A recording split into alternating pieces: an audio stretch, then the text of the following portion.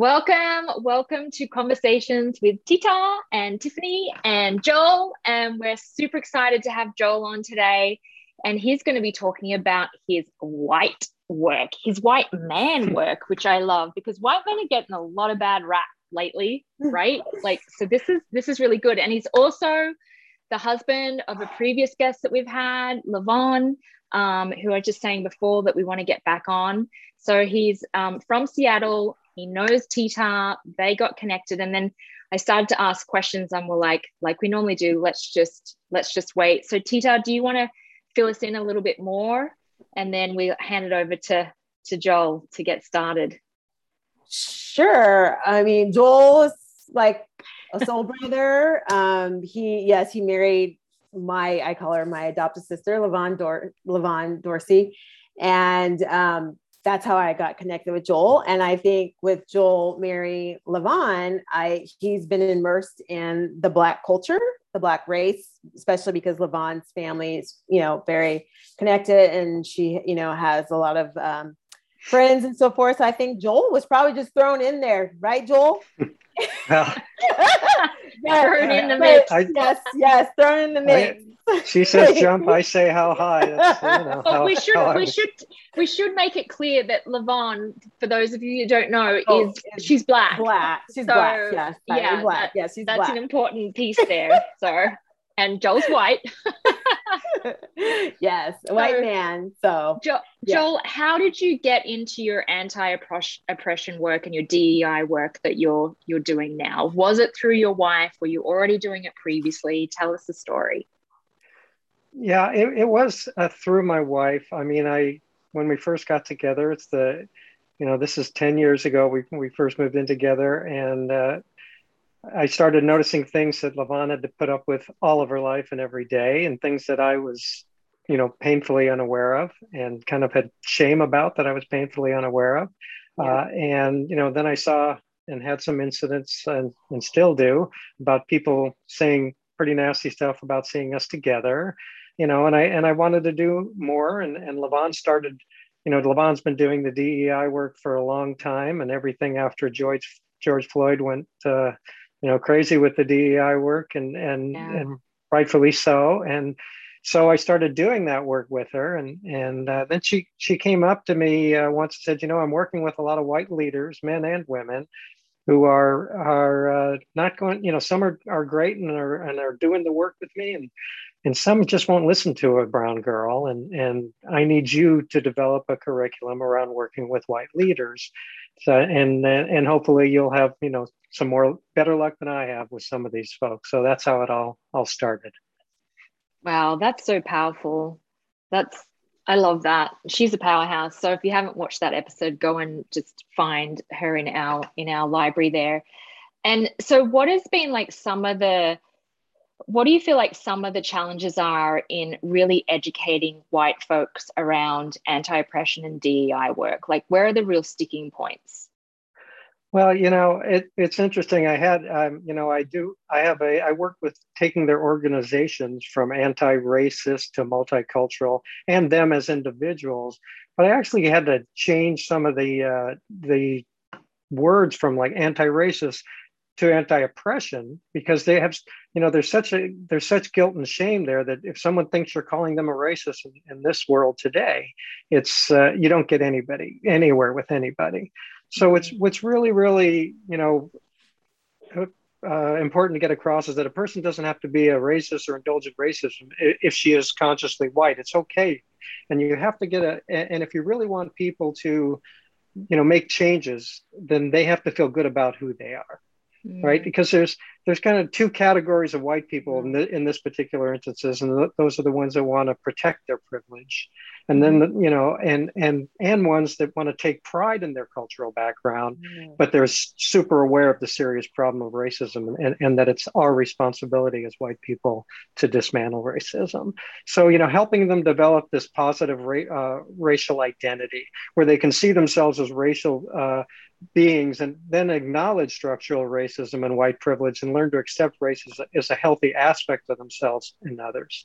So that's what the first thing we have to do, is get them to feel good about who they are if they want to make the changes. Gosh, that's gold right Yeah. there. That's so good. What were you gonna say, Tita? So yeah, because you're talking about the identity, right? They have to develop identity about themselves to feel good so that they can help dismantle racism. So I was looking at your lovely site here full of information, and it's saying that having a positive white identity leads to the acceptance that white people must take responsibility for ending racism. Um, what does that look like? Like, because Tiffany and I talked about this a couple weeks ago. Remember, the media, it never talks about like really the white community, or it brings up white challenges or issues, but the media brings up a lot of people of color, neighborhood stuff or challenges or issues, but you never really hear about the white identity. So what is that? Like, I think some white people don't even think like they have an identity, which is we were saying is part of the challenge. Is if you don't feel like you have an identity, then how can you move forward and connect and try to dismantle racism? So what is that like? White identity? Like how do you deliver that?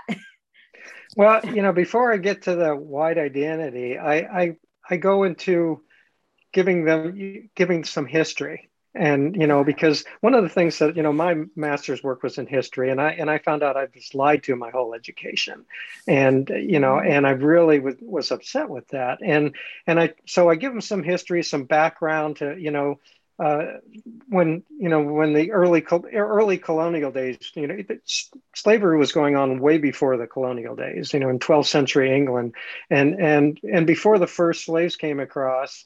And in 1619, in England there was slaves. There was actually a law in England called the 1547 slave law, where if you were out of work for 3 days, you were considered a vagrant, and a person of means could make you their slave.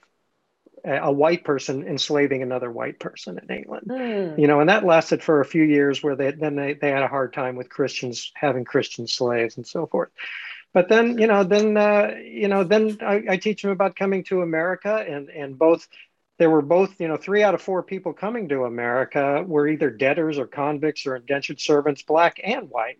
They weren't quite slaves, but they weren't free, right? And then things started, they started deteriorating for blacks more than the whites, but both black and whites together, and we're in the same problem, fighting for better social, better social, what's the word I'm looking for, circumstances for their lives. And this is like a history lesson, I'm sorry, but in It's so good. 1776, Yeah. in 1776, there was this landowner named Nathaniel Bacon, and he had a mixed group of bonded servants and slaves, white and black. And he was really worried about the indigenous people, the Indian attacks, if you will, on his white and black servants and everything. And to alert the government, he alerted the government, they wouldn't listen. So his bonded servant says, we'll help you if you allow us to fight for more rights. So he did. And he led a group of 500 black and white bonded servants to attack the capital of Jamestown, Virginia, and they burned it to the ground. And that changed everything. And that's when black became synonymous with being a slave. Fear went into overdrive, and the wealthy landowners recognized the threat to this capitalist regime that they had. And they were dependent upon the work of these lifetime hereditary slaves. So they needed some new birthright for all European Americans, both free and in bond. There would be an identity that set them apart from people of African descent. So that's when the word white came up. There was no white before that. Before that, they were either Englishmen or they were Christians. But then white came up, and white went into all the laws. And so I teach them that history, a little bit of that history first, in more detail. And then we go into the white identity part. And yes, it is our responsibility as white people to end racism, and without asking people of color how to do it, because we started it and we're continuing, the whole thing right now. It's still going on, obviously. And, and to assume their responsibility, white people, they have to become aware of how racism, unfortunately, this is how it works, but they have to become aware how racism hurts white people and how ending it serves the interest of all people, all white people as well. And that, when you combine that awareness with, enhanced abilities through education to recognize the many faces of racism and discovery of options to replace it, then the real work starts. So, that was pretty long-winded. No, that was great. Excellent. So I want you to give examples, because white people, I know there's white people who don't assume that racism hurts them in the long haul, right? Long Long haul. So, can you provide some of those examples, like how it is hurting them? Sure. And I'll also, one of the, I've probably read 50 books in the last 6 months, and The Sum of Us by Heather McGhee was one of the most important books I've read. Talks about zero-sum thinking. You see, white people and a lot of people, most people, have this, the way you look at life is, through scarcity or abundance. Some people see life as this finite pie that if one person takes a big piece, that leaves less for everyone else. Well, a lot of white people are afraid to give people of color anything because they feel like it's going to be taking something from them. But it's actually a zero-sum deal. We lose. At the beginning of the colonial slavery, there was a zero-sum relationship. You had cheap land and slaves cost a lot, but you had a lifetime of labor for free, and they were profitable. And because of that, for instance, in the 1850s, just prior to the Civil War, if you looked at what the colonies looked like then, or the United States then looked like, you can tell the difference between the South and the North. Pennsylvania had 395 libraries in those days. South Carolina, 26. Maine, 236. Georgia, 38. New Hampshire had over 2,500 public schools. Mississippi had 700. 9 out of the 10 poorest states are still in the South, and 7 out of the 10 with the least educated are still in the South. And then you can shoot ahead to, the 1900s, and in the 1920s and 30s, for instance, cities started building huge swimming pools. This is in Heather McGhee's books. Started building huge swimming pools that were big enough to hold 5,000 to 10,000 people, right?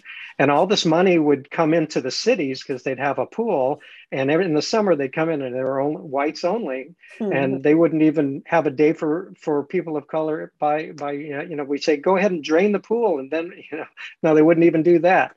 So what happened was then they built a ton of those more in the 30s with the WPA and Franklin Delano Roosevelt's program. There were over 2,000 of these pools by World War II, bringing in tons of money to Birmingham, Alabama had 11 of these pools that was pretty much funding Birmingham. But then the 50s came and segregation ended, and they had to segregate. So Birmingham, Alabama filled in all their pools with concrete and closed the parks, and all their towns went down. All the money disappeared. Their towns dried up. So they hurt themselves to make sure that nobody else of color would get something. That's zero-sum thinking, and that's a pretty good example of it.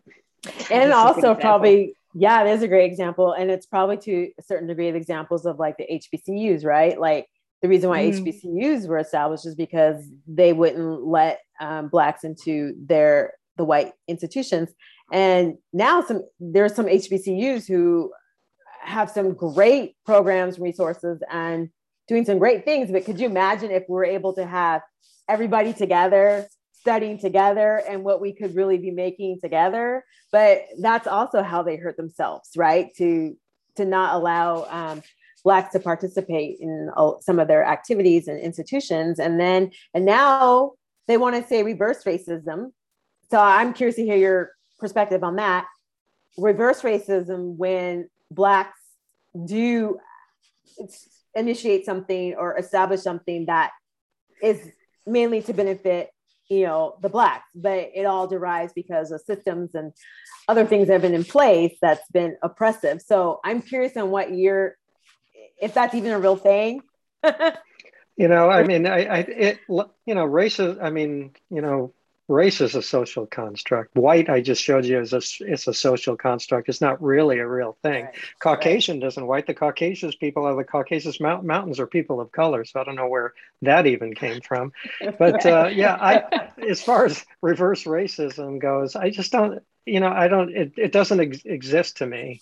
There's no such thing. I think all that stuff comes out of fear, right? And I think what we're dealing with today with racism in full gear with what happened with the last presidency and everything, and how racism has kind of been emboldened and so forth, that that stuff is all about the fact that in 2045 or 2042 maybe even, that the whites will become a minority, and that's the fear of it. So I think they're manufacturing stuff. It's that's like being in junior high and somebody calls you a name, you say you are, but what am I? Right. I mean, it's I don't know what to do with it. Right. That's true. Wow. Yeah. It's just so much. That's like good. It's like very good history lesson here. And when you were talking about how the British came over and colonized America, there's similarities in Australia as well. So Christopher Columbus discovered Australia, and then he came over, and it's a well-known kind of running joke in Australia that they literally filled ships full of convicts, people that they couldn't house not in the US, in England anymore, put all the convicts on the ships and ship them out to Australia and colonize the land here, and as best as they could, wiped out our Indigenous people as well. So it's so interesting to see the way the British and the Spanish and the French, and I don't know, like a good context of history, but the European, like a lot of European cultures colonized a lot of Africa, Australia, USA. And I think it's so interesting that there's this common denominator across countries that really is built on a system that only helps or supports one race. And like you said, it just comes down to fear. It's just to this day, like Tita and I talk about all the time, like how much has it really changed? And when's the tipping point of change really going to happen? And I just love hearing, people that are going out and educating and doing the DEI work and the anti-oppression work or anti-racist work, especially white men, because a lot of white men are getting I'm guilty of it, are getting a really hard rap right now. And I think there's something that you said that really touched me, where I have white guilt. I still do. And white shame. Like I still am challenged with that. So I love that you educate white people on identifying what their culture is, because I don't really feel like I have a strong culture. I don't know if it's because I'm a white Australian and I've traveled a lot of the world, but how do you feel the effects of white shame or white guilt, either in yourself that you've experienced or from other people? And I think particularly men, because they are getting a bad rap right now, and how that affects the division of Black, white, which doesn't even really exist, like you said.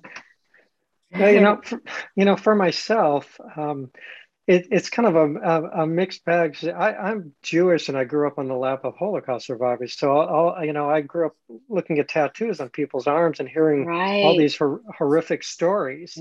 And part of the reason and this is not an excuse, but part of the reason we didn't talk about what was going on around the people of color communities, and I grew up in Los Angeles, so the Hispanic communities and so forth, it was all about never forget. That's the thing about the Holocaust: never forget, never forget, never forget, and so forth. But when it comes to my shame, which I can't say that I've gotten rid of it, but I'm rising above it, because doesn't have a lot of value for me to just hold on to it so much. But my shame is kind of it's less about color and more about my personal shame and how unaware I was growing up and how things were going on around me. And I could have told you who were the coolest rock bands in the 60s when I grew up and and in the 70s, but I didn't make myself aware of everything. So that, I'm upset about that with myself, and I deal with that.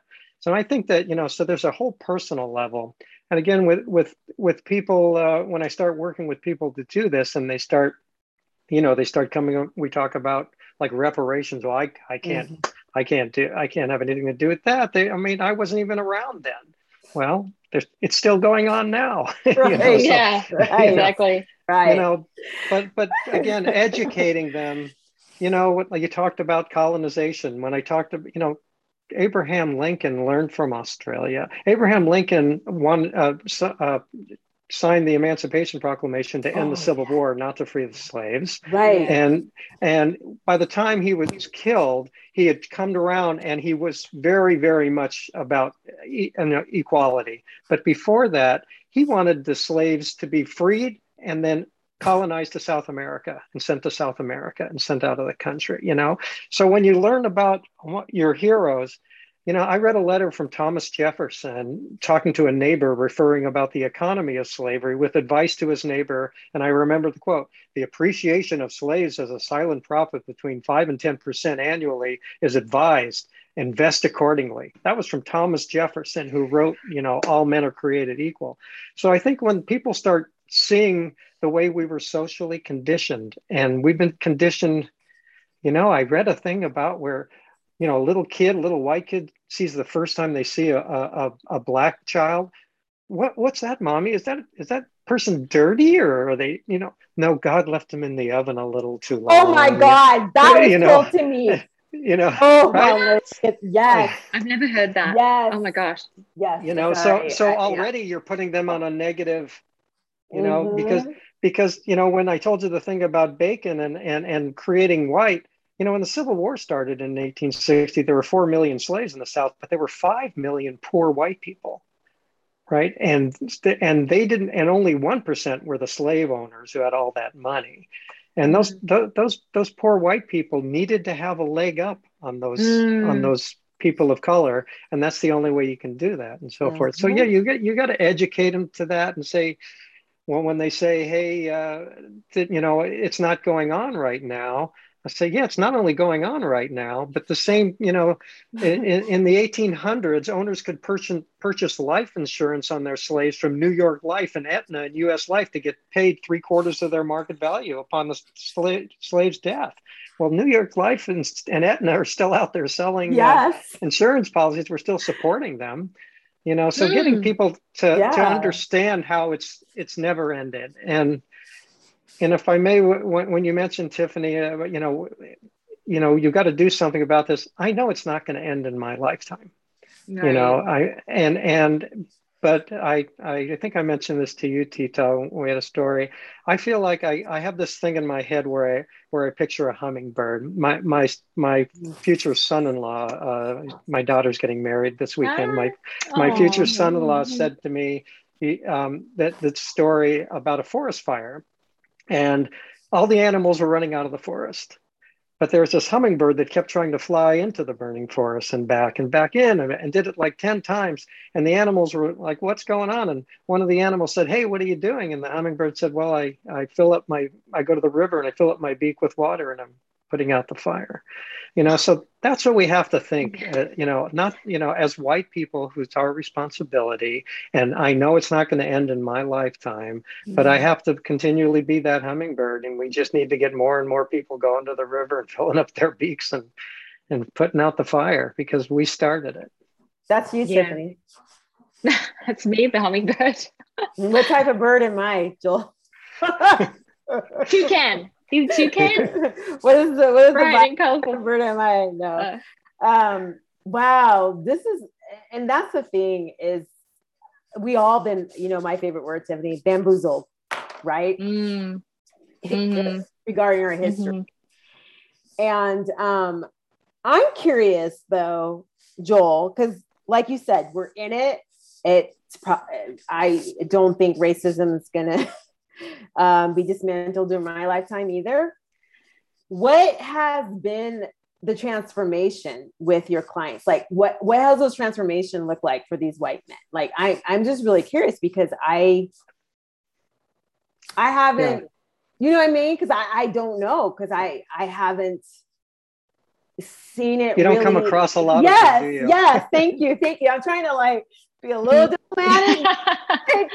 I maybe know one or two. I think you might be the third person I know.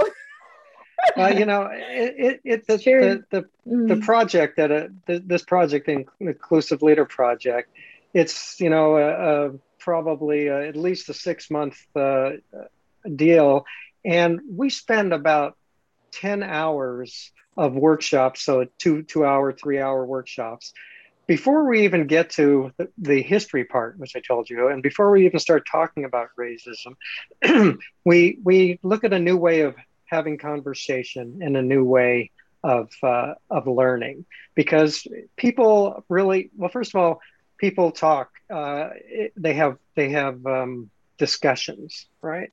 And discussions are about, you know, what discussions means to percussion, like percussion. Concussion means break things up. Excuse me. It means to analyze ideas with different points of view, like a ping pong game, back and forth, and batting ideas back and forth to win a point, right? A discussion is like an expedition. You go out on this goal, look at this goal on a map and know what you're looking for, and you're focused on something. And you know, we want to either win or lose our discussion. Where dialogue is more like this exploration, where people go into the unknown to see what comes to them with no expectations. And dialogue, for, you know, it's about realizing what's on each other's mind without coming to any conclusions or judgments. And you know, we have to sort of weigh the question a little bit, ponder it a little bit, and always seek to understand instead of being understood. You know, that's that, you know, so we do a lot of exercises around that, and we talk about how, you know, and we talk about subjective and objective mind. How do you know how, right? We got to figure out when something's coming from our assumptions and our stories and our opinions, and our emotions are tied to it, versus can you get outside of that and just, can we look at maybe that there's an answer that'll be good for both of us, a win-win? So how do you look at things?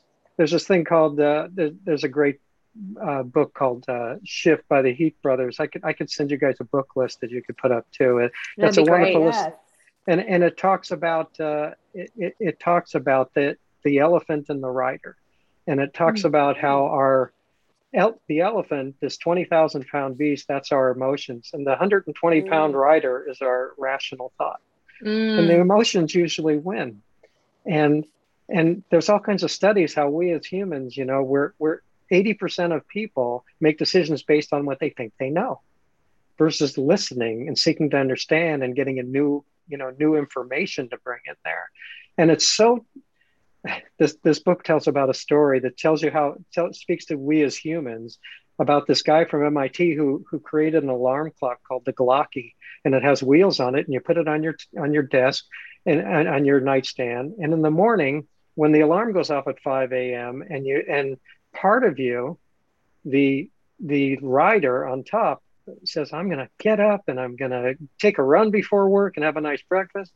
But the elephant says it's really warm in these sheets and this little cocoon. We're going to stay there. So the Glocky goes off and has wheels. It jumps off the nightstand and runs around the room, and you have to get out of your bed to turn it off, or it'll never go off.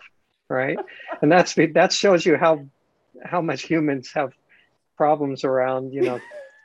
So we do a lot of stuff around, you know, how do we do things about building habits, how to learn to pause when you're about to say something. Why am I saying this? Where did it come from? Is there value in saying this for me and for them? You know, so we do stuff, and, you know, so we do a lot of stuff around that. We do a lot of stuff around setting ground rules, you know.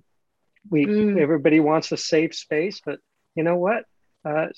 Safety is insisting on safety is an expectation of privilege, right? You know, because safety is protecting you from risk and harm, and requiring safety speaks to how power and privilege have moved within your life.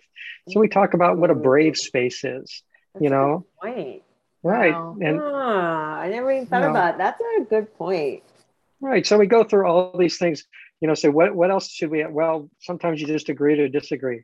Again, that's privilege. You know, opting out of a conversation is privilege. You know, I tell this story, and I think for your audience is a good one story about that. It's like, you know, if you're in a workshop about sexism and there's a discussion how it has an impact on leadership and employment opportunities for women in the U.S. Well, many of the women and some of the men share these statistics that women are underrepresented in positions of leadership. They're paid less than men for the same work. And most of the men in the room contest that point of view, you know, and they give examples. Well, what about Sheryl Sandberg? And look, we have a woman vice president. So they go back and forth and back and forth. And then one of the men says, you know what, let's just agree to disagree. The conversation stops. And that results in systems of sexism continuing to confer unearned privileges to the men while restricting freedom and opportunity to the women. And that's really harmful for all involved, but especially for the women. So, you know, we go through those things. Teach them about things like intentions and impact and the golden rule and the platinum rule and stuff like that. Wow. Wow. So good. That's I'm like, before we even work on the sign me hard up. stuff. I know. I just want to be. Get... I just want to be a fly on the wall. I want to just see how it, from beginning to end, just like, I'm just always curious about how when people are able to like, get it, you know, and then really start to transform. So, oh, wow. So then, oh my God, there's so much. I could have like part 2, part 3, because my question is then, well, then are we getting the right people into your project? So like, are these white men who want to, you know, understand more about racism, understand more about their privilege and how they can actually navigate the world in a more, you know, equitable space or more equality, you know, just not be so privileged, I guess, you know, and not be operate in a conditional oppression, I guess, right? Because a lot of them are conditioned to oppress, right? So not to operate of being oppressed conditionally. So how are they coming to you? Like, right. It's, you know, that's interesting. Well, first of all, it's not just white men, it's white women. I work with white leaders, right? Okay. And so it's both men and women. And yeah, you know, I'm at a point in my career that I don't have the energy. I'm only one hummingbird, and I don't have the energy to try to convince people that racism is a horrible thing, and try to you know, I said there are two types of people: one that want to protect their privileges, and the others that want to feel good about themselves and do something about racism. I go for them, and not ones that want to protect their privilege. I kind of, it's, you know, these are folks who want to do something about it. Most of them want to do something about it, and they don't know how. So that's where I come in. Some, you know, I'm a coach, an executive coach, a leadership development coach, and if someone's been mandated coaching and they have to take it, they're not often very successful. I'm not often very successful with them. If they want coaching, I'm pretty successful with them. You know, so we do that. We talk about a lot. You know, I mentioned earlier how racism hurts all of us. You know, you mentioned, you know, oppression, and we talk about how oppression dehumanizes everyone. Yeah, yes, we think of oppression. It's totally dehumanizing for people of color when it comes to comments, jokes, having your needs ignored, being disrespected, treated like less than an object. That's horrible stuff that they are somewhat aware of. But it's also dehumanizing and manipulated by our conditioning to white people, to have our perception be rigidly restricted when it comes to reality outside of our lived experience, that conditioning, you know, to be prevented from being moved by human suffering and be made immune to someone else's voice. Social conditioning limited all of our ability as white people to be fully human. It limits our emotional range, reduces the depth of our empathy, and it keeps us from, you know, speaking, listening, loving, and living really fully. So when people start to get that, and, you know, and they start to get the history part, that it's all about the money, you know, that in 1860, those 4 million slaves were worth $3.8 billion, which is 100 billion in today's money, more than all the banks, railroads, and factories combined.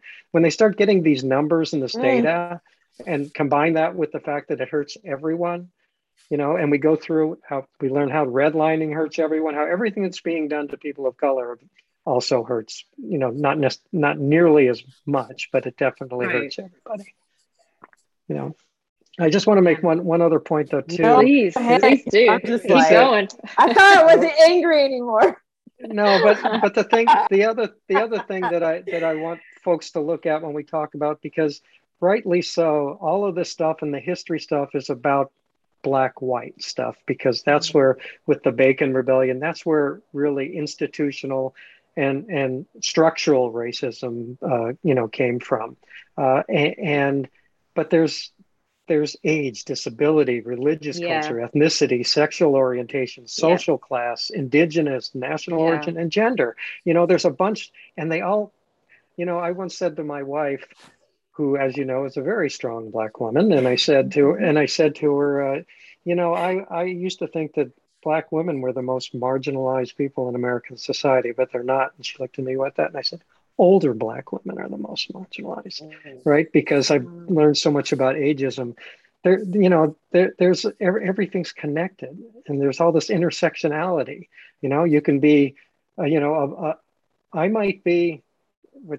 I use the terms agents and targets. There's a great book. What's her name?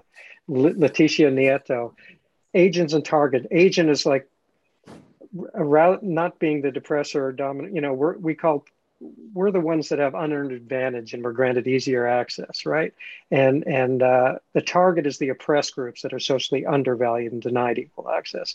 So there's agents and targets, and I'm an agent. I'm a white male, but I'm also a Jew, and I'm over 65.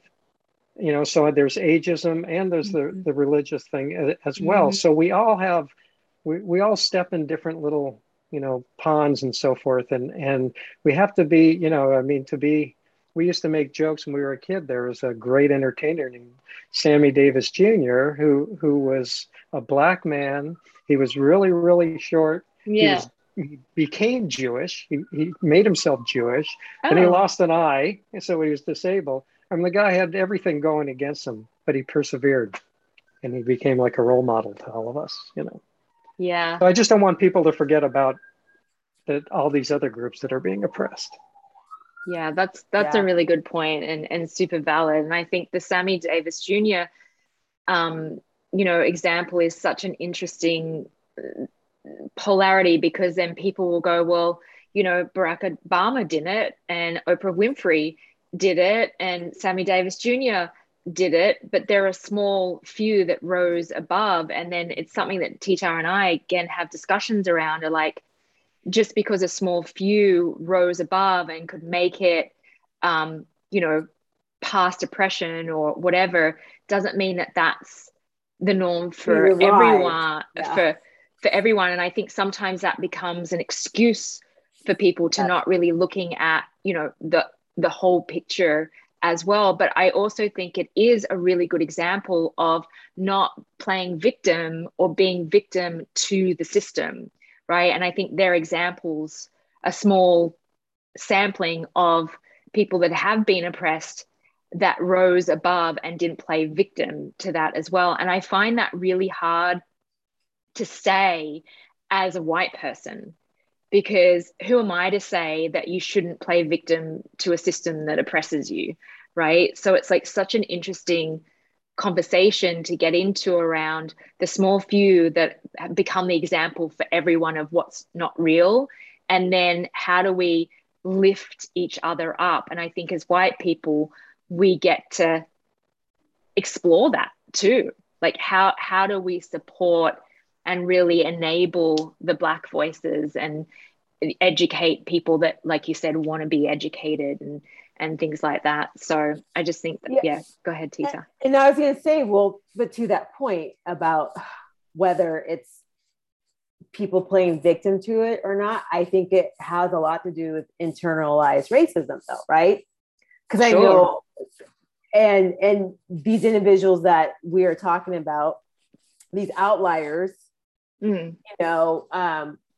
who had great opportunities or afforded with some great opportunities and certain things. I'm sure I know they talk about their stories. I know Oprah talks about some of the things that she's went through, Mm-hmm. before she was able to break through, and still some things that she go through because she has broken through and she's a Black woman and she still is not as respected in regard maybe from her skin tone versus from her Oprah show. You know what I mean? Like if you get women together, you have like white women together, you have Black women together. I don't think she would still be as respected as a woman due to the color of her skin, even though she's broken through and she is an outlier. But I think the thing is, like I've mentioned before, I it's just internal oppression, that whole condition piece, because of even just the generational passing on of, well, you're Black, you're not going to be able to have access to this, you should probably just go for this, and it's going to be hard for you if you try to do this and that because of the color of your skin, right? And so I don't know if it's really victim versus just really internalized oppression. And until a person of color is able to understand that what's around them has been forced upon them due to false realities of fear and so forth, and that there's nothing about you genetically, there's nothing about you as a human that you're lesser than, it's going to be hard for people of color to move forward and not feel that they're oppressed or feel that they're lesser than the white race. I don't know if I'm making sense. Does that make sense, Joel? Yeah, that makes sense. It does. And everything, I kind of look at life and I can almost find everything as being bittersweet. There's something good. But, Sammy Davis Jr. persevered about a lot of stuff, but there's a lot of stuff about him that really bothered me too. He bought into this pulling yourselves up to your bootstrap by your bootstraps, where, what about the folks that don't even have boots, he was all about that too. And about being, and one of the things when they decided that they had to separate poor whites and Blacks and get them against each other so that every man, no matter how degraded they were, so low and poor, could now find pride in his race because, they could even be working for slave owners in those days and, be beating the slaves and so forth and feel above them and so forth, and that whole thing was built on, they created a thing called the white American self. The correct way to become an American was to take on these values, to be independent and ambitious and accumulate wealth and to turn toward capitalism and away from communalism when we work together, which was super, super important because humans always used to work together and are very social beings. They depended on each other in old tribal terms and so forth. But, so when you have people like Sammy Davis Jr. and Oprah, Oprah, when you think of Oprah, how can you not think of privilege too? She has her own jet and you have to think of privilege too. So, I mean, you have to look at it from every end of that. And that's why we have to really concentrate on what we have in common and how everything that it hurts all of us, racism. And there's enough for all of us. There's enough in the pie for all of us. Because coming back to the scarcity thing, these people who are afraid of there's not enough and they're going to take things away from me, even white or Black, if you live in a scarcity mentality and live your life that way, that keeps you from achieving goals. It it limits your ability to plan and to focus and to to finish things. You're too busy about thinking about something you don't have. So it makes impulse control harder, and fear of the unknown can cause us to think with that scarcity mindset and so forth. So, yeah, it's really, it's funny when it comes down to it. It's really sad that, like, to me, in some ways, that the way to reach white people is to show them how much it hurts you as a white person, as opposed to just saying it's the right thing to do. But we're all humans and we all have all of these stories in our head that we've had all of our lives of what we think we're going to need and have. And yeah, Yeah, it's pretty it's crazy so stuff.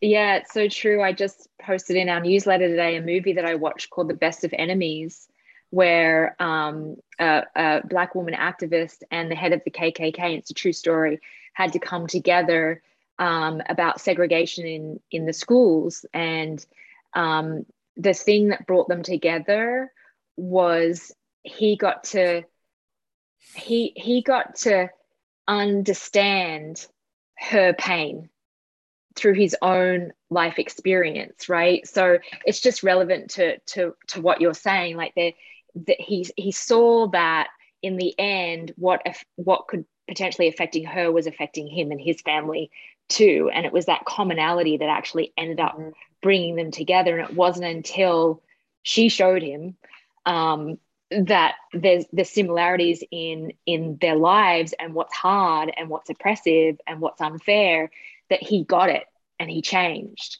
And so it makes so much sense when you say you have to show white people how it actually affects them. It's sad, but it totally makes sense. So it's sad, but it works, and yeah. it sounds like he kind of more developed his empathy, and we do a lot of work around that. I mentioned earlier the golden rule and the platinum rule. I think it applies to what the story you just told us, that I was brought up with the golden rule, and give unto others how I would want them to treat me, as opposed to the platinum rule, which is given to others the way they want to be treated, right? Because we're talking about equity here, and we in our DEIB work we do the equity and equality thing. What's the difference between equity and equality? Yeah. And you've seen the photo a million times probably of the ballpark with the fence and and you see the three different. It's the same thing. It's that equity thing. Looking at people don't want what you want for yourself, and that again comes back to, I'm a broken record with this, but I think that one of the biggest problems in the world and in our country right now is people are too subjective thinking. It's about me, not we. I asked somebody, why won't you wear a mask, or why won't you get the vaccine? Well, I want to, I don't think I'm going to get sick, or they'll say, or I don't believe in the virus, or I want my freedom. And I said, well, all three reasons you gave me just begin with I. What about the rest of us? I'm vaccinated. I'm wearing a mask because I don't want you to get sick. And so it's people are so inside of themselves because we've been taught, again, it's all connected. We've been taught to be individuals, and not because that's what they had to do to be successful with slavery is take apart communities. What's the first thing they did in the slave markets? They broke apart families. Yeah, right, and messed up their languages, put different tribes of blacks together so they couldn't really communicate with each other. Yeah. Yeah. Sad stuff. God. Wow, this is so good. Good, Joel. Like really great stuff. So wrapping it up, how can people work with you individually? Do you only work with corporations? Like how can they connect with you, work with you, go deeper? And I know we'll share the books that you read as well. That you, and I'd love to share one last thing of what please you can do. Right now. Yeah. But, but you can work with me individually in coaching. You can work with me with an organization, with all your leadership team and so forth. Whatever you need. You have, when you're trying to do what we're all trying to do here, you just have to be very agile and flexible and do whatever people need to try to meet them where they need to be met to kind of bring them into the hummingbird mode, if you will. But I really think one thing people could start thinking about today and walk away with today is what to do, whether you want to, when you see something that's going on, that's like microaggressions, you've got options. When people come to you and say things, you can shame them or you can teach them, right? And I remember I used to be, before the pandemic, used to go to this yoga studio all the time, 5 days a week. I'm an endurance athlete and I'm in pretty good shape. And after in the locker room, the men's locker room afterwards, this was in Seattle. This is in the Amazon campus. So everybody was in their 20s and 30s, and I'm 66, but in as good a shape as these guys. And one guy came to me and said, well, "How old are you?" And my ageism's kicking in already. I said, "Why do you ask?" He said, "Well, you look really good for your age." And I said, I could have shamed him there. And I said, when you tell somebody, if you tell me I look really good for my age, you're trying to give me a compliment. I get that. But it's really insulting because you're saying my age is inherently bad. Right. Right. So I said, so I had this little conversation with him that way. I said, so next time, what's another way you could say you look good for your age, instead of saying you look good for your age, and we have that conversation. So I had the opportunity when people do things like that to you, when you receive a microaggression, think about it and say, well, what's the value you want to get out of it? Do you want to shame somebody and tell them they did something wrong? Or do you want to teach them? But, again, I'm still a little bit of a masochist. So when I left the room, I said I was born in 1954. I always make them do the math. I love that. That's so true. Wow. We had someone ask sadist. when you're going to come back on. What's that? So what did somebody say? The question is, when is Joel coming back on? Yes. Yeah. Maybe you should have Lamont and I together. I could sit in her lap. That's a great idea. I was thinking that before. Actually, we should get you both on together. I think that would be such a great conversation. Yeah. Let's tee that up. Let's definitely. Thank you, Joel. This was so fruitful. Tita, thank you. Go ahead. So valuable. And I mean, even just because I don't even know the history. And I think sometimes that's what's interesting is I think sometimes white people think that white people know everything about the history about Blacks and so forth. And no, we actually do not, right? So, because we either learning the same thing as they are or not. But wow, just wow. I guess I was trying to see how we can wrap up of something. You kind of did give an example of the subjective thinking, something that our audience can without if they don't go through your inclusive inclusive leadership project, and want to just kind of be more mindful of that subjective thinking. What can you give our audience to try to embark on and embrace just to kind of start shifting the perspective, that subjective, perspective, especially for our white audience, that whole identity piece. I'm trying to, I know it's a lot, but I'm just trying to, right. I'm just trying to figure out what can you give them that they can take away from to implement now in their life without going through the whole great program. Question.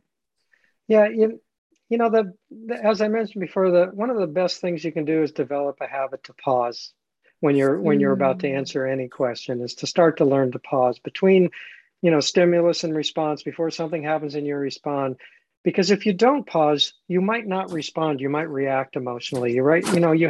We don't know how much our opinions affect things. I show a film in my workshops that shows that we decide whether we want to trust somebody in about 1/1500th of a second.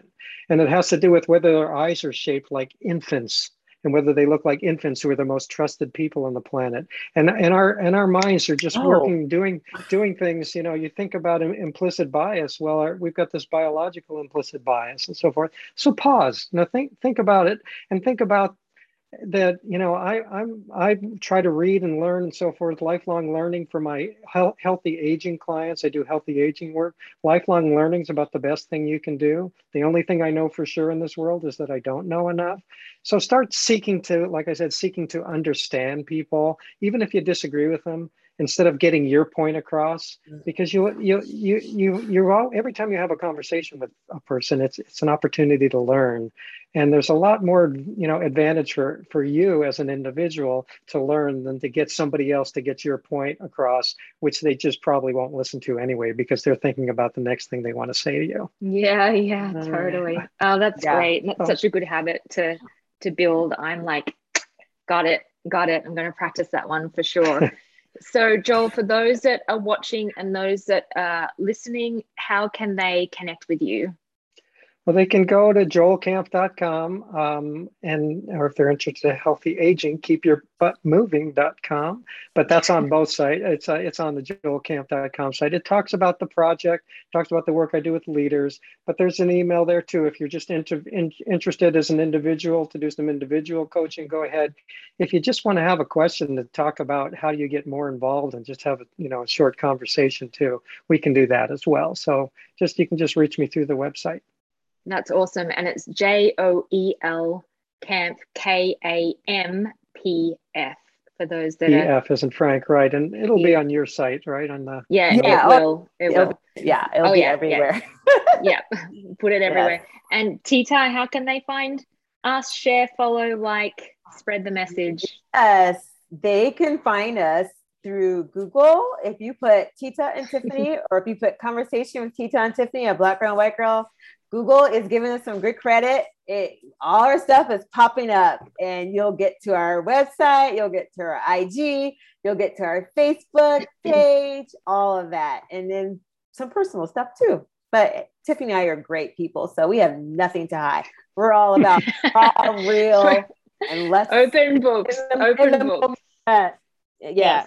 So yes, blackgirlwhiteGirlconversations.com, or just Google Tita because she has an awesome name. All right, Joel, we're going to have you back. Thank you so much again. We so appreciate your wisdom and your education and the history lesson and the work that you're doing. And thank you so much for the opportunity. I'm really grateful to have been here. Thank you.